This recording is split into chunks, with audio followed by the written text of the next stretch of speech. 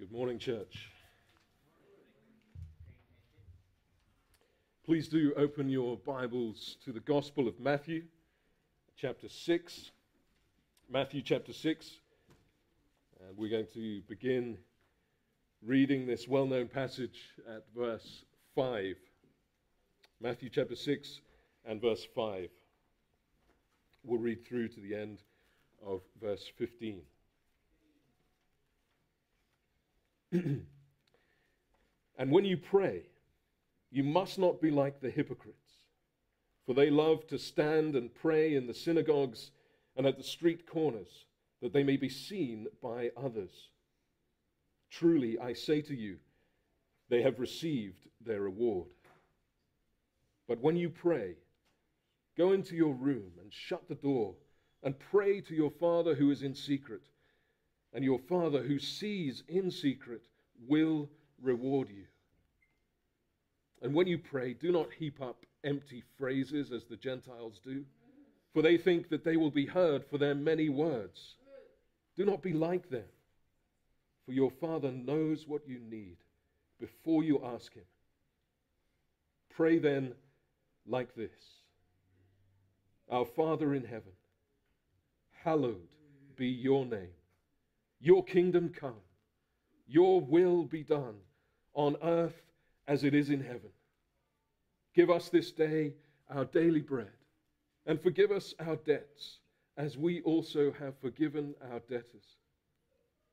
And lead us not into temptation, but deliver us from evil. For if you forgive others their trespasses, your heavenly Father will also forgive you. But if you do not forgive others their trespasses, neither will your Father forgive your trespasses. So reads the Word of God. Let's pray.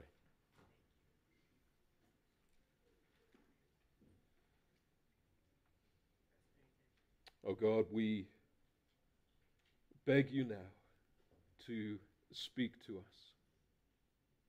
Make your word live in our hearts. Take away any distracting thoughts.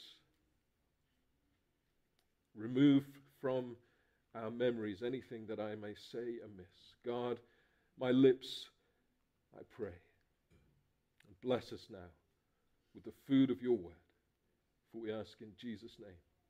Amen. Amen. You may be seated.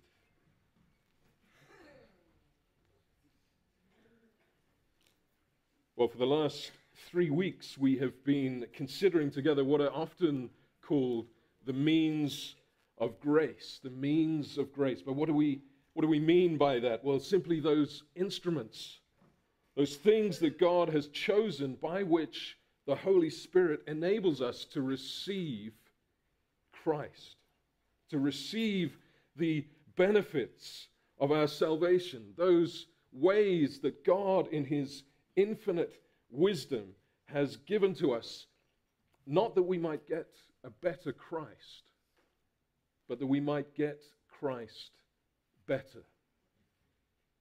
That our comprehension, our understanding of Him would grow, our awareness of His presence might increase, that our relationship with Him might deepen. So far we've looked at reading the Bible, seeing its divine origin, its glorious substance, its invincible, powerful, profitable qualities, its saving and fruit-bearing effects, and its great and precious promises.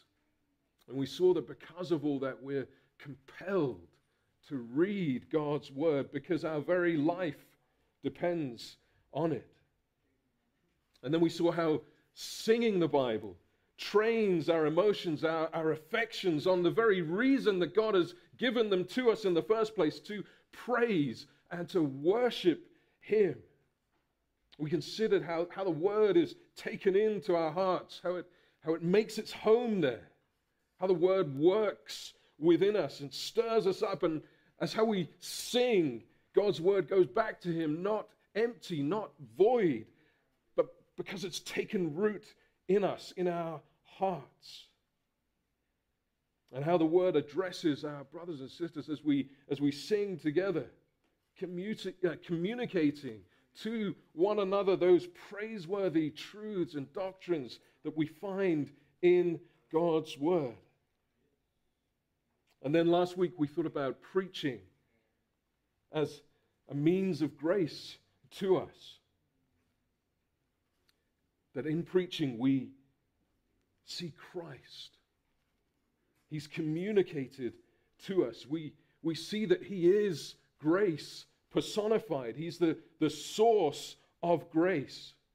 We see Christ throughout all the scriptures, and he's pressed into our hearts and minds. We're assured that all the promises of God find their yes in him. That God always finishes what he starts in us. That his word always accomplishes whatever he purposes. And so this morning we come to consider the fourth means of grace, prayer. Prayer. Prayer is a vital means of grace. And I want to confess up front here that this sermon is preached as much to me as it is to you. In fact, I may well need to hear this much more than many of you hear. I've been so convicted as I was preparing of the crucial importance of prayer and just the woeful inadequacy of my own prayer life. So I need to hear these encouragements this morning to keep on praying.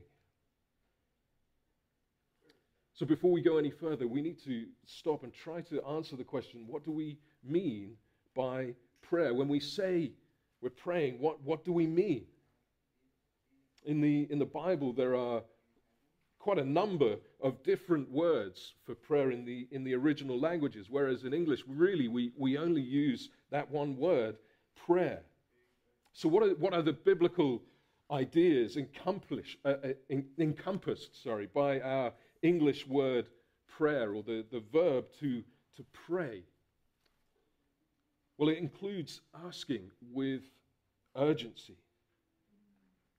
calling on God for an answer, believing that he is there and listening to us. It means to plead, to beseech, to beg.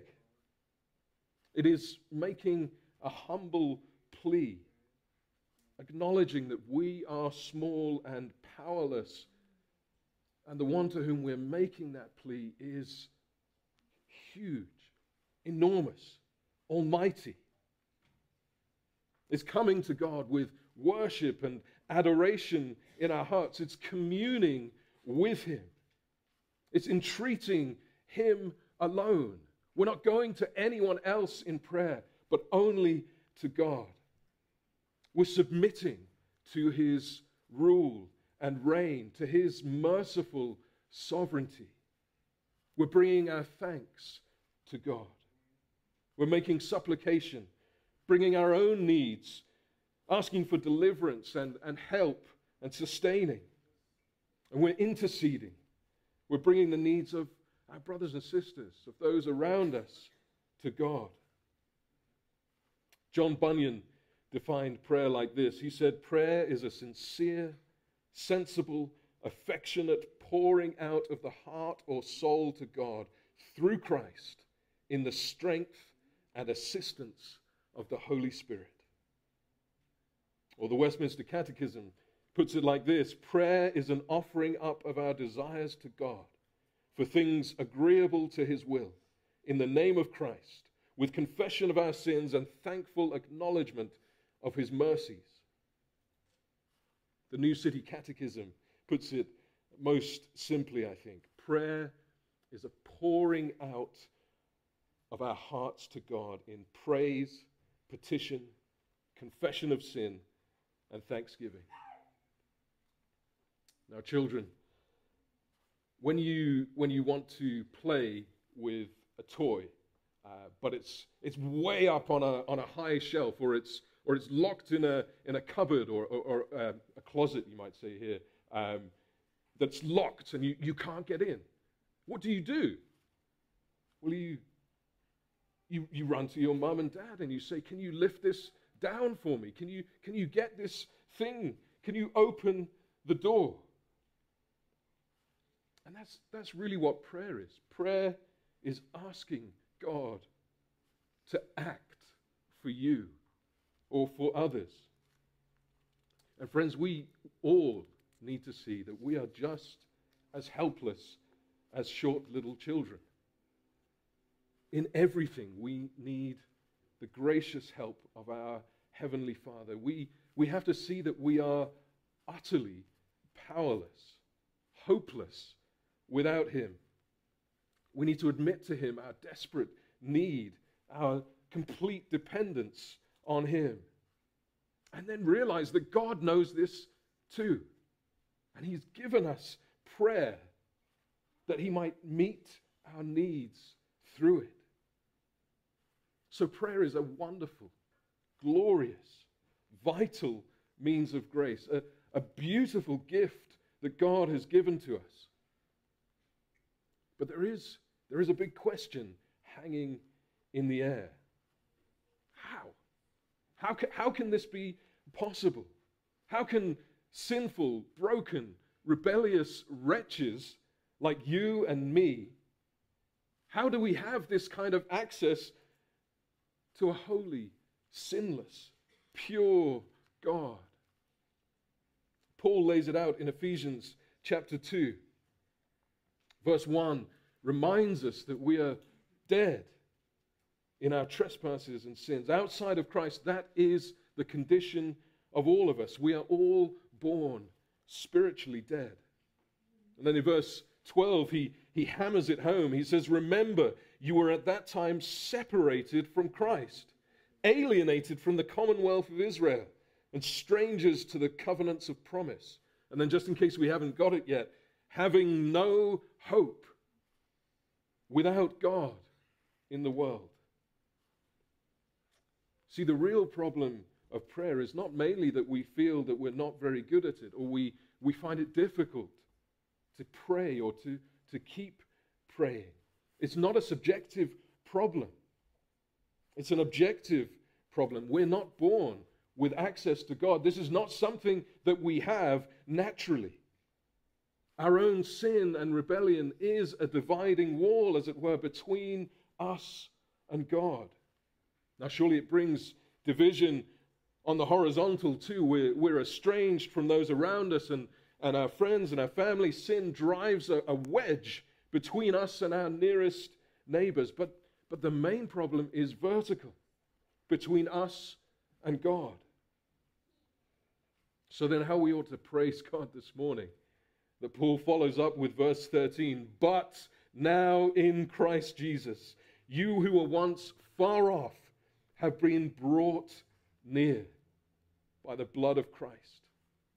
Because Jesus came into this world to seek and to save sinners like you and me, because He lived the perfect life of obedience that we should have lived, because He laid down His life for rebels like us, because He bore the punishment that our sin deserved on a Roman cross 2,000 years ago, because He rose again from the dead, defeating sin and death, and once and for all proving that His sacrifice is accepted by the Father. Because of all of that, all those who believe in Him, who confess their guilt and sin and plead for that forgiveness won by Him, they are truly washed, they're truly cleansed, their guilt is gone. And more, they are clothed in His righteousness, credited with the achievements of His perfect life.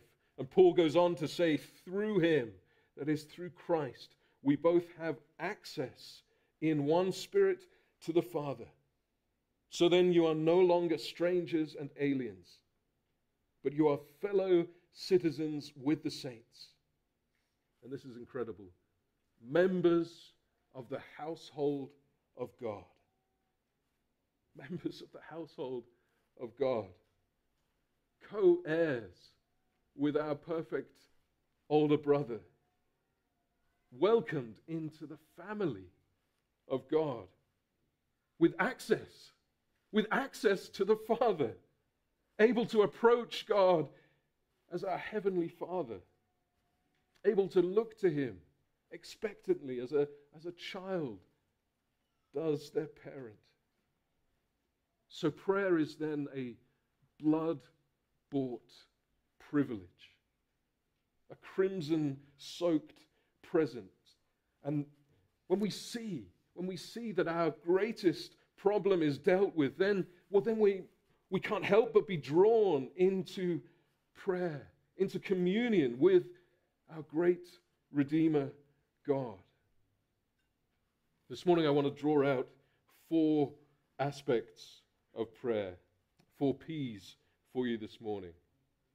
Firstly, the posture of prayer. Then secondly, the priority of prayer. Thirdly, the purpose of prayer. And finally, the pattern of prayer. So first, the posture of prayer. And by posture, I don't mean that there is a particular way that we have to configure our bodies in order to pray. The Bible doesn't prescribe a prayer position for us. No, I'm speaking really of the position of our hearts, the posture of our soul before God as we pray to Him. And let's see this first negatively in verse 5 in the chapter that we read together. When you pray, you must not be like the hypocrites, for they love to stand and pray in the synagogues and at the street corners that they may be seen by others. When we pray, we're not praying so that other people might look at us and hear what we say and think, well, what a wonderful Christian that person is. We're not praying that others might approve of us. So don't mishear me here. I'm not arguing that there's no benefit to hearing the prayers of our brothers and sisters, or even letting other people hear your prayers. In fact, that is a huge, huge encouragement. Just think how many times your soul has been moved as you hear one of your brothers or sisters pour out their heart before God. What a blessing it is to pray together as a church, as a family.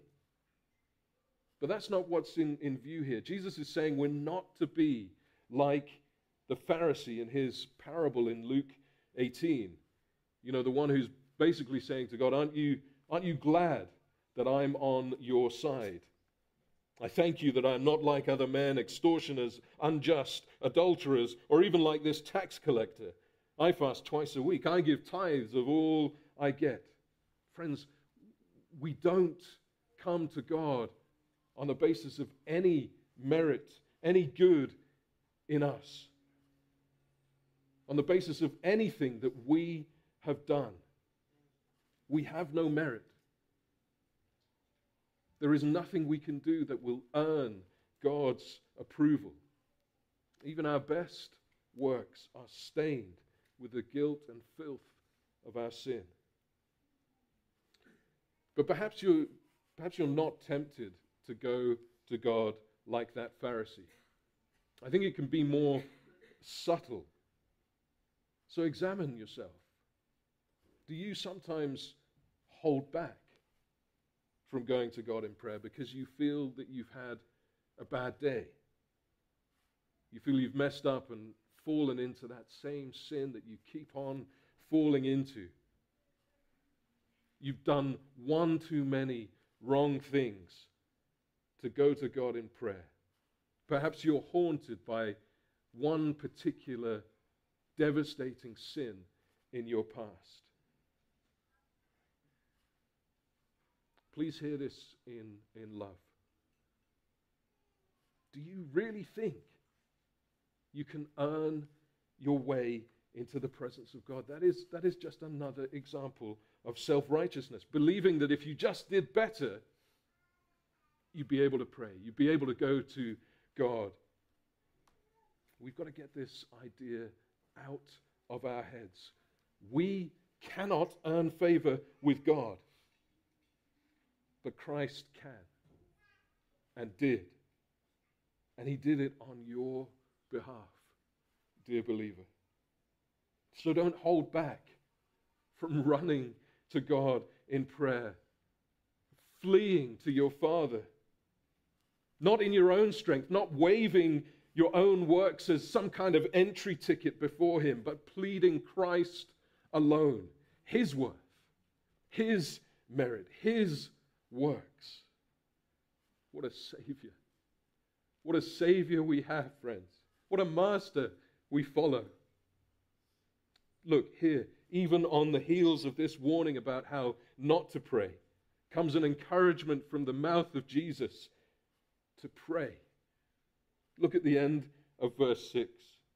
Your Father who sees in secret will reward you. There's nothing uncertain about that, is there? Your Father who sees in secret will reward you. When we come to our Father with an attitude of humility, assuming that posture of dependence on Christ alone, Christ assures us that our Father hears our prayer, that He will answer. This is a great and precious promise. Now, we might not receive the answer that we want, but friends, we can be confident that it will be the answer that we need. It will, in the deepest possible sense, be a reward to us. Now look at verse 9, the beginning of the Lord's Prayer. Our Father in heaven. These 4 words are so instructive to us as we consider the posture we adopt before God in prayer. Our Father reminds us that we approach God as our Father. We're adopted into His family. We have that access that a child has to his parents. He's not just a father to Christ, He's our Father. Not just a Father, our Father. We're reminded of those words of Jesus just a few verses later in chapter 6, where He says, "Do not be anxious, saying, what shall we eat, or what shall we drink, or what shall we wear? For the Gentiles seek after all these things, and your heavenly Father knows that you need them all." Your heavenly Father knows. Sometimes that's all we can manage, isn't it, in prayer? When we're gripped by fears and anxieties, when we're consumed with pain and hurt, all we can do is cry out, "Father, you know. You know." And we're assured that He does. He does know. He is our Father. He knows what we need. But then those second 2 words, in heaven, I think they're meant to stand in contrast to the first 2 words. We're meant to think of the sheer otherness of God, His majestic, awesome, blinding holiness. We're to be reminded that He is of purer eyes than to behold evil and cannot look on wickedness. That all of His ways are truth and goodness and uprightness. He's a God of absolute integrity. No corruption can be found in Him anywhere. That even the seraphim in heaven cover their faces before His holiness. We're to call to mind the fact that heaven is God's throne room, where He reigns with irresistible power and cannot be constrained by anyone or anything. His sovereignty is uncontestable. His might is invincible. Everything belongs to Him.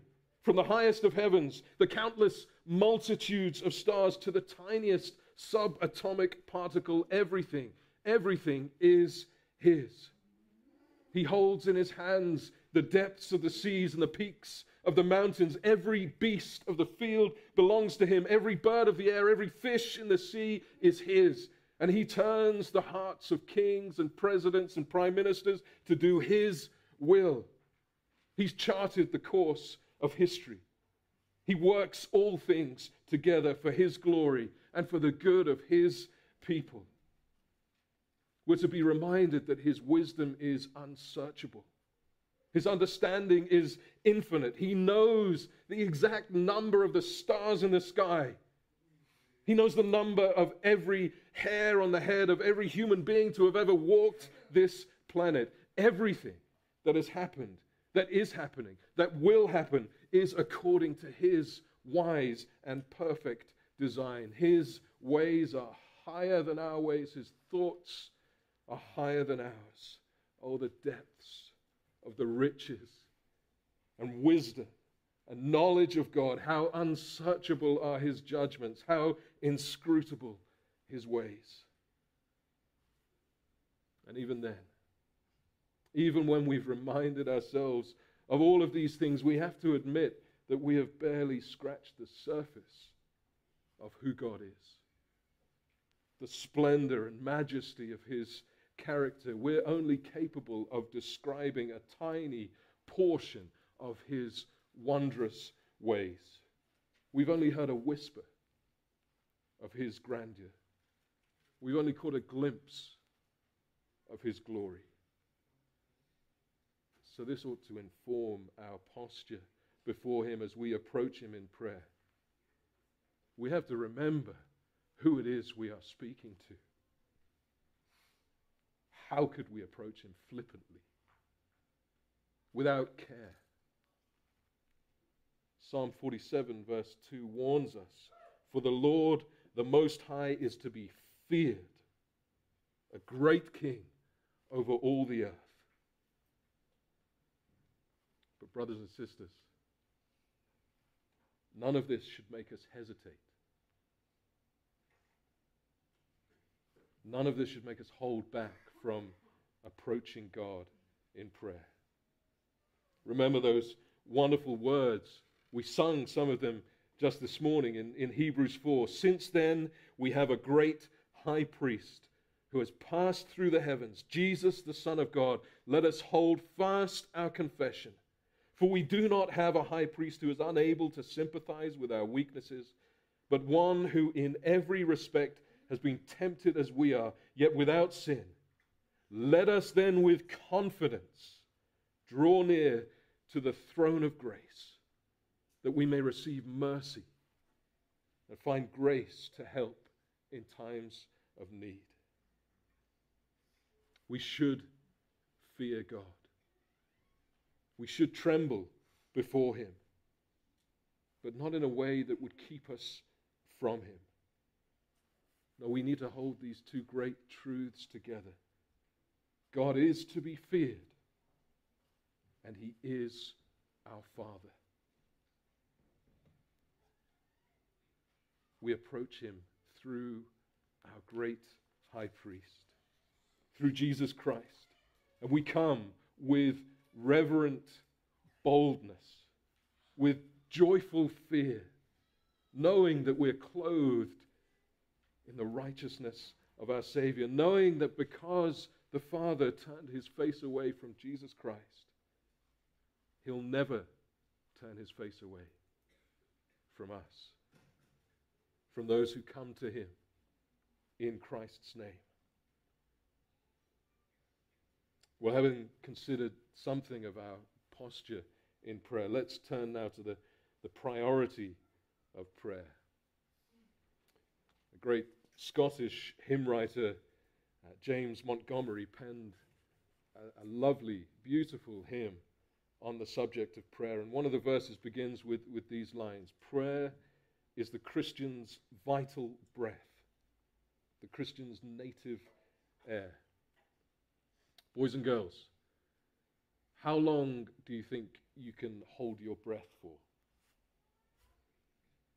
How long? Ty? 30 seconds. Oh, no, not very long then. Maybe 2 or 3 minutes, I think, is generally what human beings can hold their breath for. There are some some specially trained free divers who can hold their breath for up to 10 minutes. One can even hold his breath for more than 20 minutes underwater. But even those specially trained divers who've basically given their whole lives to learning how to hold their breath, as you do, even those divers have to come up for air. They need to breathe. Without air, without oxygen, we die. To live, we have to keep on breathing. And friends, prayer is designed to be that for us. The air that we breathe that keeps us alive spiritually. And so the Word of God is full of examples that show us the absolute priority of prayer. Just look briefly at verses 5 and 7 here in the passage we read. Jesus says, when you pray. When you pray. Not if you pray, when you pray. It's not optional. And the life of Jesus backs this up, bears this out. He was a man of prayer. Luke chapter 5 and verse 16, we read there about the word about Jesus spreading throughout Galilee and great crowds of people coming to hear him speak and to be healed by him. But Jesus knows the priority of prayer. And so we read, but he would withdraw to desolate places and pray. Luke 6 verse 12, Jesus is about to choose his disciples. And though he is wisdom itself, he spends the whole night in prayer. In these days, he went out to the mountain to pray, and all night he continued in prayer to God. And think of the Garden of Gethsemane as Jesus prepares to go to the cross. 3 times he withdraws to pray. All throughout his life, Jesus himself demonstrated a commitment to the priority of prayer. So, loved ones, if Christ himself, the Son of God, needed to pray, if he devoted so much time and energy to pray, how much more ought we? Well, think about the Apostle Paul. Think about the letters that he writes, just littered with prayers for the churches he writes to. 2 Thessalonians, verse 1, he writes, chapter 1, he writes this, to this end, we always pray for you. We always pray for you. The apostles were always in prayer, and they urge us through Scripture to follow their example. Paul writes in Romans 12 and verse 12, rejoice in hope, be patient in tribulation, be constant in prayer. Or Philippians 4 verse 6, do not be anxious about anything, but in everything, by prayer and supplication with thanksgiving, let your requests be made known to God. James reminds us in the 4th chapter of his letter, you do not have because you do not ask. The early church shows us the way in Acts. Acts chapter 2, verse 42. They devoted themselves to the apostles' teaching and the fellowship, to the breaking of bread and the prayers. The church was devoted to prayer.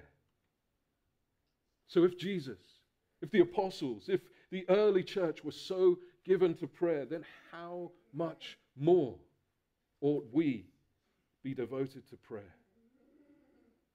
Friends, prayer is a vital means of grace. When we pray, we're acknowledging that our need of God's help is not partial, but total. Jesus himself teaches us in John 15 that apart from him, we can do nothing. He says, I am the vine, you are the branches. Whoever abides in me and I in him, he it is that bears much fruit. For apart apart from me, you can do nothing.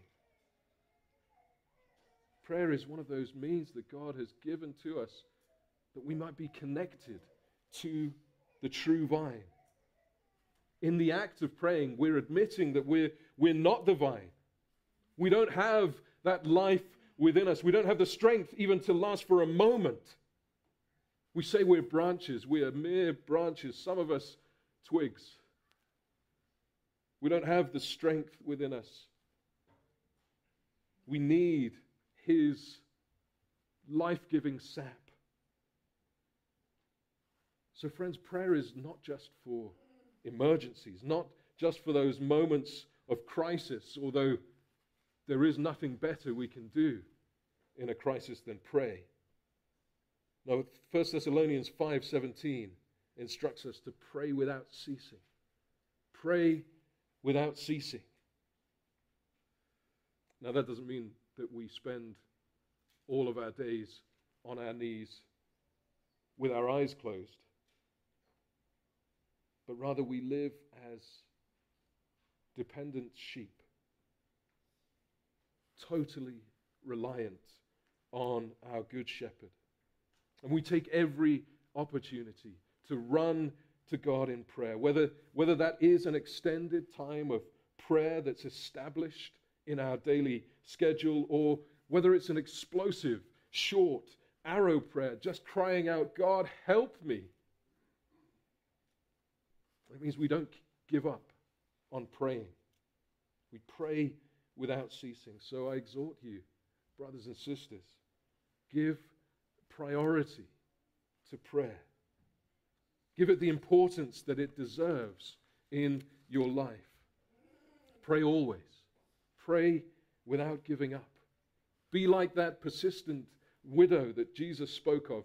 Be like the friend who rouses his neighbor in the middle of the night. Pray, because Jesus assures you, ask, and it will be given to you. Seek, and you will find. Knock, and it will be opened to you. Pray. Pray. Now, I want to address an objection that might be forming in your mind as we move on and consider the purpose of prayer. The purpose of prayer. And so the objection that could be rattling around in your head is that, well, surely if God is sovereign, if He's already planned everything that will ever happen,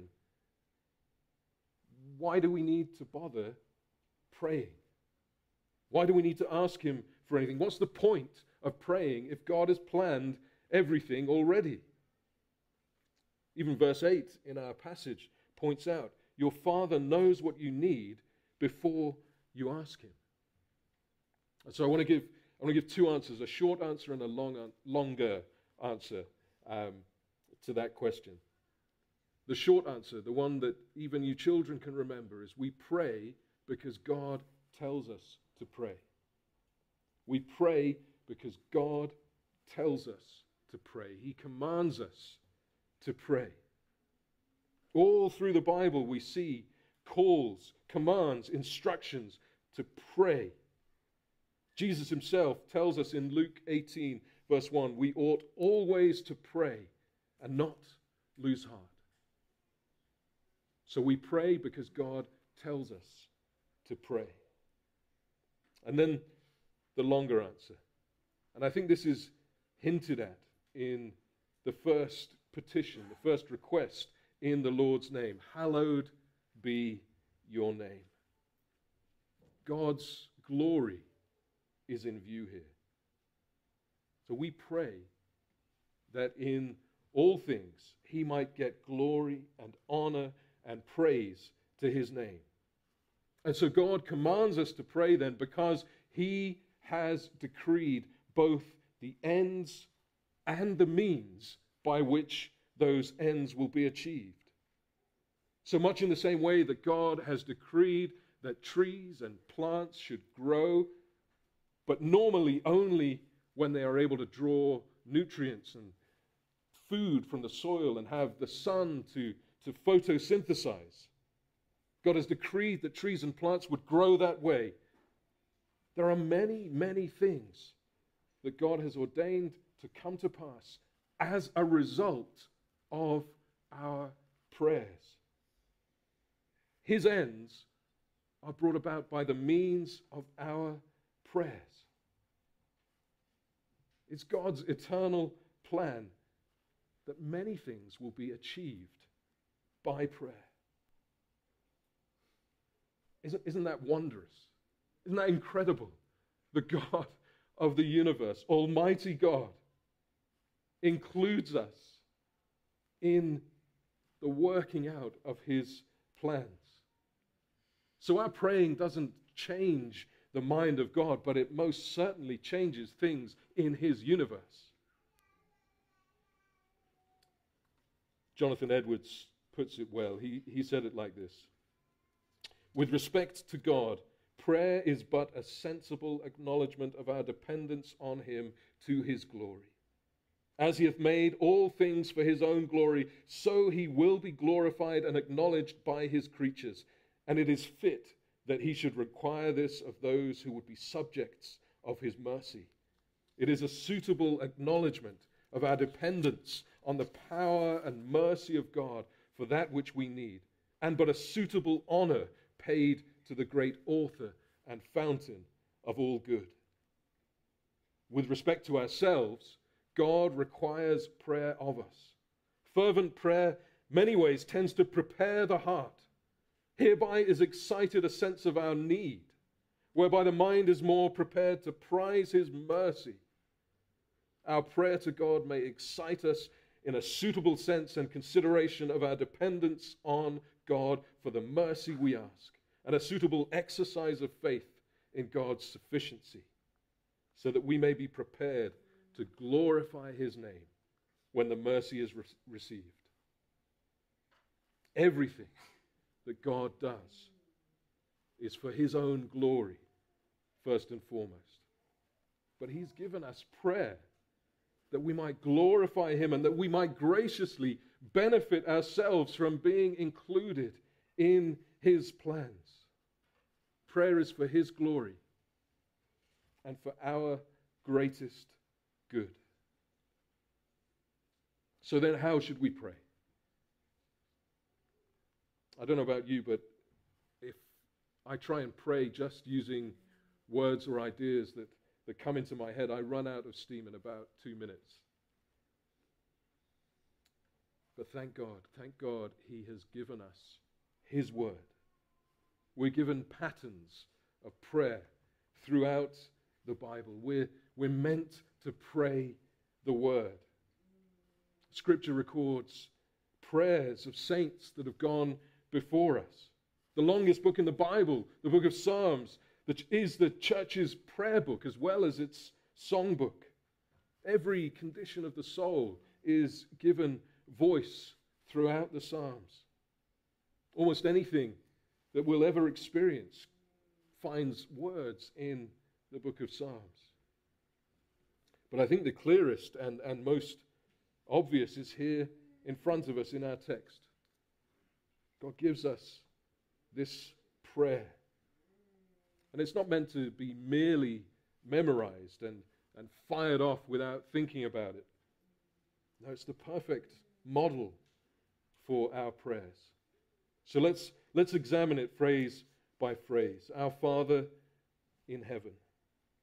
So as we've seen, we're to draw near to God the same way that a child draws near to his earthly father, with that same confident assurance that we will find love and acceptance there. Not because of any merit we have to plead of our own, but because we've been born again into his family. Because our sin has been paid for. A righteousness that isn't ours has been given to us in Christ. So we enter his presence with reverent confidence, knowing that he is our Father, knowing that he delights to hear from his children. But notice that we address God as our Father, not my Father. We're reminded here in that first word that we belong to a much bigger family. We see that we're to pray both with and for others. We see that we belong to the King of Kings, to the Lord of Lords. We're coming to him. We're asking the one who is able to do abundantly more than we could ever think or imagine as we pray. Hallowed be your name. Here we glimpse again the whole purpose of prayer, the whole reason for the universe existing, that God would be glorified in all things, that he would be treasured over all things, that his name would be exalted over all the earth, over every other name, every other idol, every other good thing that he gives us. We're asking God that every knee would bow to his majesty, that every tongue would confess his greatness, that all creation would magnify his glory. Your kingdom come. We pray that Satan's kingdom would be destroyed and that the kingdom of grace, Christ's kingdom, would advance, would grow, would expand. We're asking God to make clear that it is his kingdom, that he governs all the nations. We're imploring him to set up his throne wherever Satan's seat of power might be. We're begging that every thought and idea be brought into submission to him. We're praying that revival might come in our own hearts and to those around us, that the gospel would advance and transform the world, that men and women and boys and girls would be brought to know and love Jesus Christ, that they would become citizens of the kingdom of heaven. We're praying that God would be seen and worshipped and enjoyed everywhere in the world because he is worthy. He deserves every heart, every city, every nation. He is worthy of worldwide worship, and we're to give ourselves no rest in praying until he has it. Then we pray, your will be done on earth as it is in heaven. We want God's revealed will, the way that he's breathed out in Scripture, to be adored and followed the same way that the angels carry out his commands in heaven, that in our own lives we would love his law, that we would joyfully submit to his ways. We ask that he would make us quick to obey with happy hearts, gladly following the lead of our Savior. We want to obey the way our perfect older brother does. And we're praying that we would see that obedience spread, that we would see that love spread throughout the whole earth. Give us this day our daily bread. Here again, we're reminded of our total reliance on God. We're rebuked for thinking that we can be fed and watered by our own efforts. We cry out to God to provide for our very real, very earthy needs, for our food and drink, that we might have all that we need to go on bringing glory to God for as long as he grants us breath. We're reminded that we don't need to worry about tomorrow. We're only called to bring this day's needs to God. We're called to express our confidence in God's provision, called to remember how he has always provided for us in the past and will continue to provide this day. Then we pray, forgive us our debts. Not only do we need daily bread, but we need to experience daily forgiveness. Though we are forgiven and our future in eternity is secure, so often we're consumed with guilt. We need to call to mind that the steadfast love of the Lord never ceases. His mercies never come to an end. They are new every morning. Great is your faithfulness. We remind ourselves that though we are often faithless, he remains faithful. And we cry out to experience afresh the cleansing flood of Jesus' blood, washing away our guilty stains and overwhelming us with forgiveness. And we pray as we have also forgiven our debtors. We pray that that forgiveness that we first experienced through Christ would flood out of our lives and make us forgiving people. We ask God that we would see the enormity of our own forgiveness, and that would transform us into people who forgive the comparatively small offenses that we feel. We plead for his help, that we might live in the freedom of his love. Then lead us not into temptation.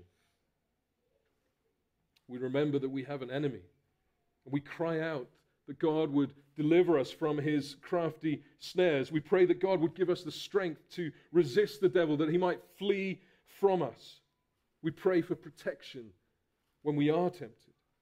We pray that God might keep us from those places or people or websites or movies or whatever that we know would tempt us to sin. We confess to God we don't want to keep on sinning.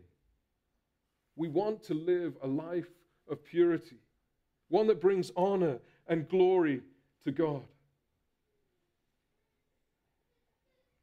So you see, just in this simple or seemingly simple prayer, there's a lifetime of material for us to go to God in our own words.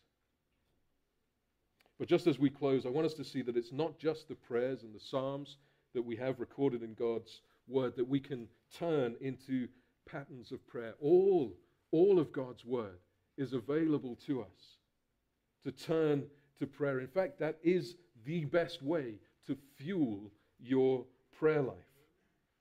Meditate on God's word. Fill your mind with his truth. Plead the promises of God. Replay God's words back to him. Memorize his word. Let it ignite prayer in your soul. So let us be eager to make use of this vital means of grace. May God help us to be a praying people, those who love and pray his word, those who are constant in prayer, who pray without ceasing, without giving up. May God help us to remember that though our praying falls woefully short of what it should be, we do have a great high priest who intercedes for us. We do have an advocate who even now prays for us. And we have his Spirit who lives within us, who enables us to pray, who even helps us in our weakness, for we do not know what to pray for as we ought. But the Spirit himself intercedes for us with groanings too deep for words. Friends, cry out to God today for help to pray. Amen.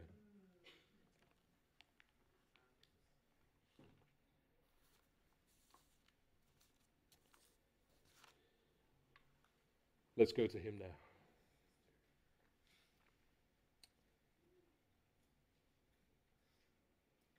Father, we thank you so much for the blood-bought privilege of prayer. Forgive us for neglecting this vital means of grace so often.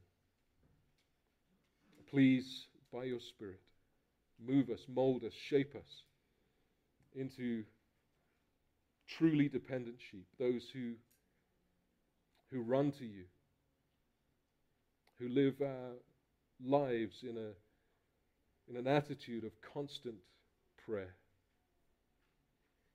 Make us conscious of your presence with us. Help us to know the comfort and joy of your Holy Spirit with us throughout our day. And oh God, make us a praying people.